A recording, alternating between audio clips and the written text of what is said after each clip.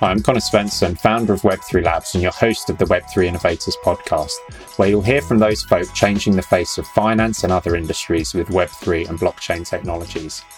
Each week I speak to a new guest who shares insights from their own journey with Web3, giving you a chance to learn about the challenges they've faced along the way and how it's impacting their industry right now and will in the future. If you enjoy this episode, please remember to subscribe, leave a 5-star rating and review, especially if you're listening on Apple Podcasts.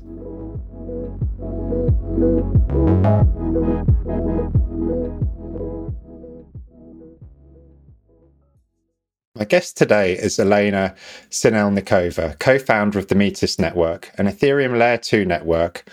The Metis Network is also providing hybrid rollups utilizing both Optimistic and ZK technology. She's the co-founder and CEO of CryptoChicks, a women-only educational non-profit community for blockchain and AI.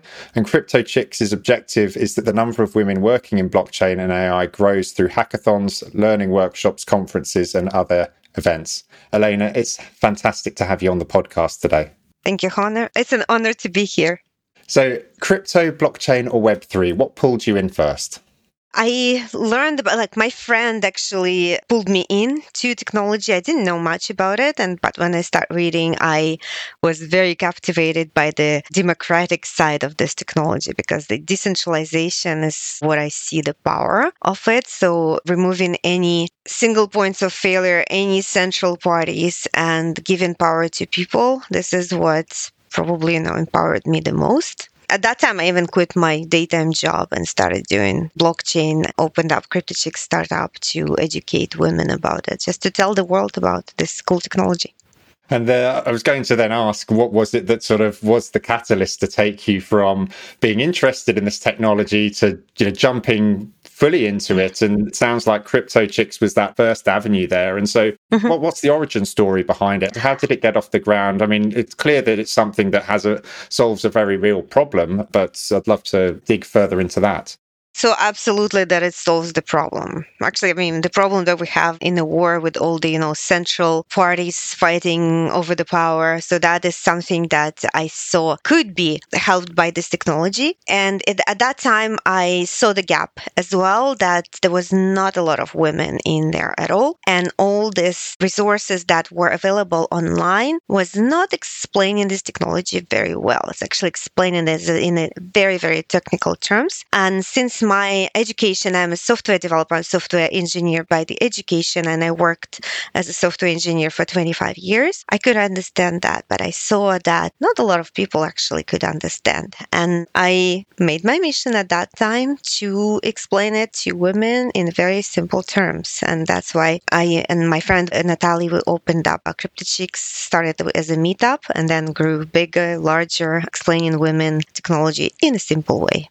And reflecting back on this kind of journey you've been on this many years since you started CryptoChicks, do you feel like now that there's a more diverse range of people working within Web3 initiatives in part because of the work that you did there? I want to think that it's because of my work that this diversity now happened, but definitely, absolutely. Since we opened CryptoChicks back in 2016, and when we went to the conferences, there were hardly any women, probably, 1 or 2 women for 1,000 per 1,000 people. And now we see, when we go to the conferences, we see about half and half. So it's definitely, the picture changed dramatically. There's a lot of women doing great things, a lot of women founders. And yeah, we actually have a CryptoChicks hatchery. We also opened up the education for kids. So we're still working on this diversity, bringing more women, not only explaining them, but actually encouraging them, helping them to raise funds, and also starting them young into this technology. So I think it's all paid off, but as well, lots of other people that worked on this diversity subject and very successfully. So now I think we're good with the diversity in a blockchain finally. Yay. That's definitely a good place to be. I mean, I'd certainly love to, ask partly from the perspective of a business owner. One of the classic challenges we have is that every time we advertise a role, maybe 1 in 20 CVs we get from recruiters will be for female candidates. And it's been, I think the challenge we've faced is something that no doubt you've heard echoed time and time again there. But what would be the key advice you could give to business owners or people just hiring generally who really want to ensure that they can reach out to, well, just a more diverse pool of candidates, and especially where there's a significant gender imbalance, which certainly I think Web3 broadly has addressed a lot, but with software engineering traditionally, I think there's still those molds there. What would be the advice you'd give?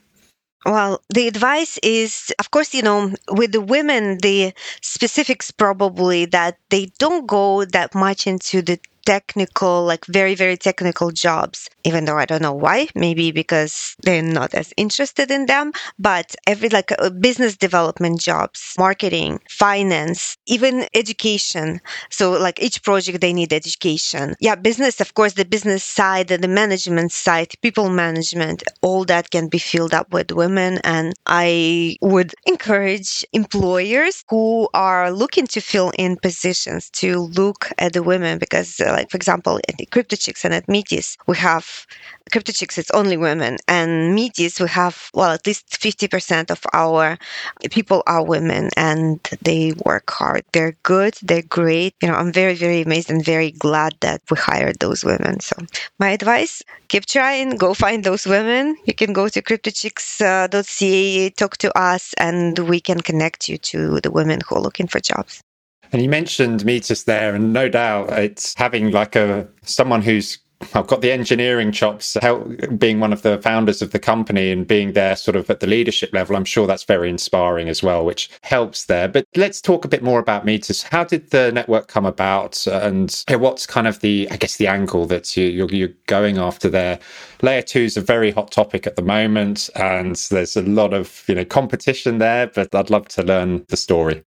Yeah, so we moved on, for CryptoChicks, of course, it was very important to close the gap and the diversity gap. But after we succeeded in that, so we wanted to move further and close more gaps. So the gap that we see at that time, that was very high fees on Ethereum. But there was other layer 2s, of course, layer 1s that are emerging. But we believe in Ethereum probably more than into the other layer 1s because of the decentralization. And really, really, I'm very, very big on the decentralization piece. But the fees and the speed was not as usable. So it was naturally that we wanted to create the layer 2, and not only layer 2, we also wanted to create a Web3 economy where people can go create a business, find a job, create a, organization, non-profit organization, create their own project, fundraise, and all in this open and transparent Web3 environment. For that, we needed an infrastructure. So Metis, as the layer 2 solution, naturally came into play this idea. And that's whereabout I also met my other co-founders, Kevin Liu and Yuan Su, and the idea of the Web3 economy and for the layer 2 solution started coming into life. So now we are over a year and a half that we've been in a space, our Metis Andromeda, working with the transaction processing. We develop the ecosystem, but we develop also the technology further. We are very, very innovative, and we developing this Web3 piece for the businesses as well. So we have Econos that taken care for creating the businesses. So they started with the DAO, run your DAO as a business, and then they will be going into the Web2 world, onboarding enterprises and opening them up this Web3 concept and a DAO concept for the Web2.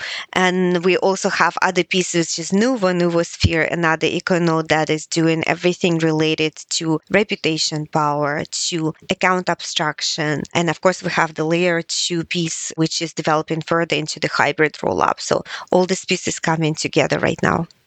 What do you feel right now is the biggest challenge being a layer 2 network? Layer 2. So all layer 2s right now are in development. So there are two types of layer 2s right now. It's the optimistic rollups and ZK rollups. They both have a trade-off. So optimistic rollups, and here is a little educational piece, is the transactions processing in the batches. So basically, instead of processing transactions one by one and saving to layer 1, layer 2 actually capture this transaction, bundle them up in one batch, and save the whole batch into the layer 1. In this case, all the batch end up on a layer 1, secured by layer 1, which is Ethereum. and the transaction fee is split between all the transactions in a batch. And of course, the speed is faster. So the speed is hundreds times faster and the cost is 100 times lower. So that's what optimistic rollup does. ZK rollup is another part. It's different. It's actually using the kind of like to the end of user, it's smoke and mirrors. It's using the mathematical algorithm. It doesn't need to store all the transactions. It can just store the proof that transactions there. And the transaction can be calculated from this mathematical algorithm. The challenges for ZK rollup is the EVM compatibility. So right now, all projects, they require to be EVM compatible so they could easy integrate and easy develop, because EVM, Ethereum Virtual Machine, is the standard right now. So the ZK rollups is kind of like suffering because this EVM is very, very hard to develop on the ZK rollup. Optimistic rollup is suffering right now. EVM is easy for the optimistic rollup, but the security right now is a little bit more like compromised for the rollups because it's only one sequencers. They are centralized, so therefore there is one single point of failure of the sequencers. And optimistic rollups also relying on the fraud proofs. Fraud proofs, it means that once you save the batch of transaction on layer 1, there is a 7-day window when community or anyone can go and check these transactions and say, hey, this transaction is not right, and these transactions will be rolled back. So there is a 7-day window. 7-day window is resulting in withdrawals. So in order to withdraw the money, you have to wait for 7 days. So this is not practical, right? So there are this, trade-offs. And also there is the security trade-off because the fraud proof is not incentivized enough. So there's not enough of people that go in and check in for these transactions, basically. So these are the challenges for the rollups right now. What we are doing with hybrid rollup that we're building. So we're closing all the gaps here. So first we're closing the gap for the 7-day window by developing ZK proof generator, which automatically will validate transaction momentarily. Finality is momentarily right away. So it means that you don't need to wait the 7-day window. And at the same time, we are developing a network with the parallel sequencers that run by the community, and all the sequencers are competing between themselves when saving transaction as an optimistic rollup as a batch to layer 1. So in the case of ZK proof, the transaction is finalized right away, but there is still a window which is quite wide. It can be more than 7 days when the sequencers that are running can be rewarded or slashed, which is Spanish. So therefore, it closing the centralization gap, so it's multiple sequencers, and it closing the 7-day window gap, which the transactions will be confirmed momentarily. So that is something that we're working on, and that answers your question. So the weaknesses of the rollups and how these gaps can be closed. And certainly, as you say, these 7-day windows for the challenge periods for these optimistic roll-ups and coupled with the centralized sequences is one of the things that definitely needs to be addressed. Do you feel like you guys are close to having that problem solved with respect to the competition with the sequences or decentralized sequences, so to put it? We started developing this technology is quite a while. It's not straightforward and easy to develop, so we're getting closer there by the day. And so before, our plans was not even included the ZK proof generator, and we wanted to rely on this, decentralization of the sequencers. But as we develop, we realized it's going to be not enough for the security perspective and not enough for the finality as well. So this made us, think even further, hire more researchers, scientists, and this hybrid rollup idea now in the development, this came from our development experience of it. The whole space, I love it because the whole space is right now, all layer 2s are innovating. We already have successes when layer 2s are lowering the cost quite significantly and also speeding up transaction quite significantly. I know it's going to be great. We're going to have awesome technologies developed. We're going to bring so much good into this world. That's it. As the saying goes, there's never a dull moment in Web3, and it's certainly the themes you see each year just keep evolving and it sucks you in, and it's very, very hard to do anything else once you've gone down that rabbit hole. Okay, so for those people, though, who haven't really got sucked into Web3 or maybe critical about the technology, what advice would you give to them about it in terms of why they should be thinking about it seriously and its implications? maybe, people who are not involved in the Web3, they don't need to be involved right now. So because all the people that are involved in the Web3, there are the early adopters who are, real believers, or people who already made money, lost money, on this early adopters. But the most important and, largest group is the builders. So it's those who has this vision. So we know that we have a vision. We know that decentralized networks that we're bringing right now is going to bring utility to the world, is going to bring good to the world, is going to be available for everyone, accessible by everyone. Even if you don't have internet, you will be able to connect to the blockchain, to this decentralized network, and you will be able to work in an environment that is not led or dependent by any, single authority or single party. And it's beyond all the politics, beyond all the wars. So it's going to happen. It's bound to happen. That's why we're developing this technology right now. And people who will be joining us later and enjoying what we develop, it's fine. So they're going to realize it, but maybe later on, not right now. So right now for us, the most important part, it is we have this ability to build, we have the capability, we have great minds that are building, and we know that we are bringing good to the world. People need to stay out of the way of the builders and let them build. Yeah, everything will happen naturally. We don't need to attract anyone, or people will come. Like as we develop further, as we develop, new features, new utilities, people will come along, and we see it happening. So we see the adoption is going, more and more people involved, and with each probably iteration of the market of our development, we have more and more people coming.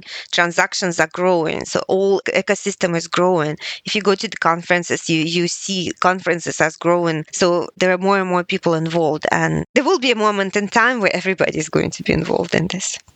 That's it. And I think it kind of goes back to this idea as well that there'll be a lot of people who are using it but don't realize that they're using this technology. Absolutely. Same as we're using right now, internet, and we don't even know that we're using a mobile device, but we don't know what technology it actually uses. Yeah, exactly like that. Yes. And so when we look to the future, it's always fun to ask people about, in a 10-year time horizon, how this technology will have manifested itself in everyday life. What are your thoughts on that? Mm-hmm. How I see it, how it will happen. And again, that's probably going to be more transparent for the people that they are on a blockchain, or so they will not even realize. But even my fridge or my camera or my dishwasher will be able to connect to the network and not only be very, very secure. And I know for sure that nobody hacked into it and nobody looking at my camera images. But at the same time, this camera can be connected to any other point in the world without any, fear or risk of hacking. So that is we're developing security solutions. We're developing the solutions that are accessible by anyone. And for example, if this camera or the fridge is going to be somewhere in Africa where there's no internet connection, you still can connect. So this is how it's going to be in the future. And that's what we are developing, this global available network that will not depend on anyone, and that's going to be super, super secure. And so then digging a little bit deeper into the details there with Metis Network, and say you get to that point where the network's got significant volumes on it and the technology is very well proven. Beyond that, is there sort of a notion of, say, layer 3s for the platform? Or I'm interested to think in terms of your roadmap longer term as well, because of course, as you say, there's some very real technical challenges that yourself and the team are working on now that are really at the forefront of this space. But where do you see it kind of evolving if we hypothetically have got to that point where these hybrid roll-ups are there's lots of people using the network, and it's widely used layer 2? Yeah, like for instance, if people will be able to, and it's already happening, will be able to find jobs. So like before we were very, kind of confined to our own jurisdiction, who we hire, how people work. Right now, with the development of the remote work and with the blockchain, it's now possible for people to be hired from any part of the world. So we're hiring people from any continent right now, and they all getting, on a payroll. So we will be able to pay them also using the blockchain. That is how it's going to be available for everyone. So I mentioned Africa, for example. So we employ lots of people from there, and they are already, feeling this change, right? So that can go, they find employment, they work, they feel themselves this, the members of this worldwide global society. And it's developing right now. So our EcoNode Chorus, if you go to chorus.io right now, is developing a solution exactly like that for the businesses. So any business can go plug into the blockchain just with one click, hire people, can manage tasks between people, and do it all in an open, decentralized environment. To have people on the payroll, to have all the, proper insurances, registrations. So everything will be taken care of with Chorus. So there is for example, other parts, like for example, talking about our Nuvo EcoNode. So they just integrated BLS technology, BLS wallet, which will allow users to log in with username and password and not custodial wallet to the blockchain, and to recover their private key as well. So now people will be able to recover the private key. Before, when you go on the blockchain and you lost your private key, that's it, it's done. So now we're moving further into the usability of the technology. So the same BLS technology is actually allowing businesses to shield their users from the transaction fees, from the gas fees. And that is opening up window for, social networks, for gaming. Because if you pay the gas fees in every transaction in a game, that's not going to work in open space. But now with this technology, it's the games and social media can be seamless, but at the same time located on a decentralized network. Nobody can ban you, nobody can block you, and you can, exist in this free environment. So that's things that are already happening. Of course, when we develop more networks, more layer 2s, some of them is going to be united. So the TVLs are going to be probably merged and united. So it brings us more capital markets. If we have more capital markets, of course, there will be more possibilities for people to develop economically wise, businesses, individuals. Yeah, so I see, I'm going to say again, it's going to be great, but all in time, of course. It is already happening, and it's going to be getting better and better. And then certainly when you head to the Metis sites, there's the ecosystem, and you can see some of the various different projects that are already building on the network, and some of the different projects that there are as well, that gives you this glimpse into what this future could look like. Exactly. And certainly we need more builders. So we need more people who, entrepreneurs, who create those ideas, who create those businesses, who go and try and build and make mistakes. And we see in a space right now, there is a lot of projects, but we can always have more and more and more, because each project bring in, very unique value proposition. And yeah, I'm looking forward to the future when we have more of those projects. Absolutely. It's exciting to see how it evolves. So if people want to learn more about what you're up to, Elena, what's the best way for them to do it? Are you active on Twitter, LinkedIn, or other platforms? Yeah, so we have Telegram channel, it's at MetisDAO, METISDAO. So also Twitter, same thing, MetisDAO, METISDAO, our handle, and we have a metis.io, METIS.io website. So yes, and from the website you can basically find all our channels and everything in there. We're also on LinkedIn. We're basically on every probably social media network that is out there. And you can also ask us the questions, contact@metis.io, just send us email. We're answering the questions by email too. We'll include links to all of these items in the show notes as well, so people can easily access them. Elena, it's been an absolute pleasure talking to you today. And just wanted to say thank you for coming on and talking about both Crypto Chicks, which is an incredibly important initiative, and of course the Metis network as well, which they're at the bleeding edge of the layer 2 wars. Thank you, Connor. Thank you so much for having me. Thank you.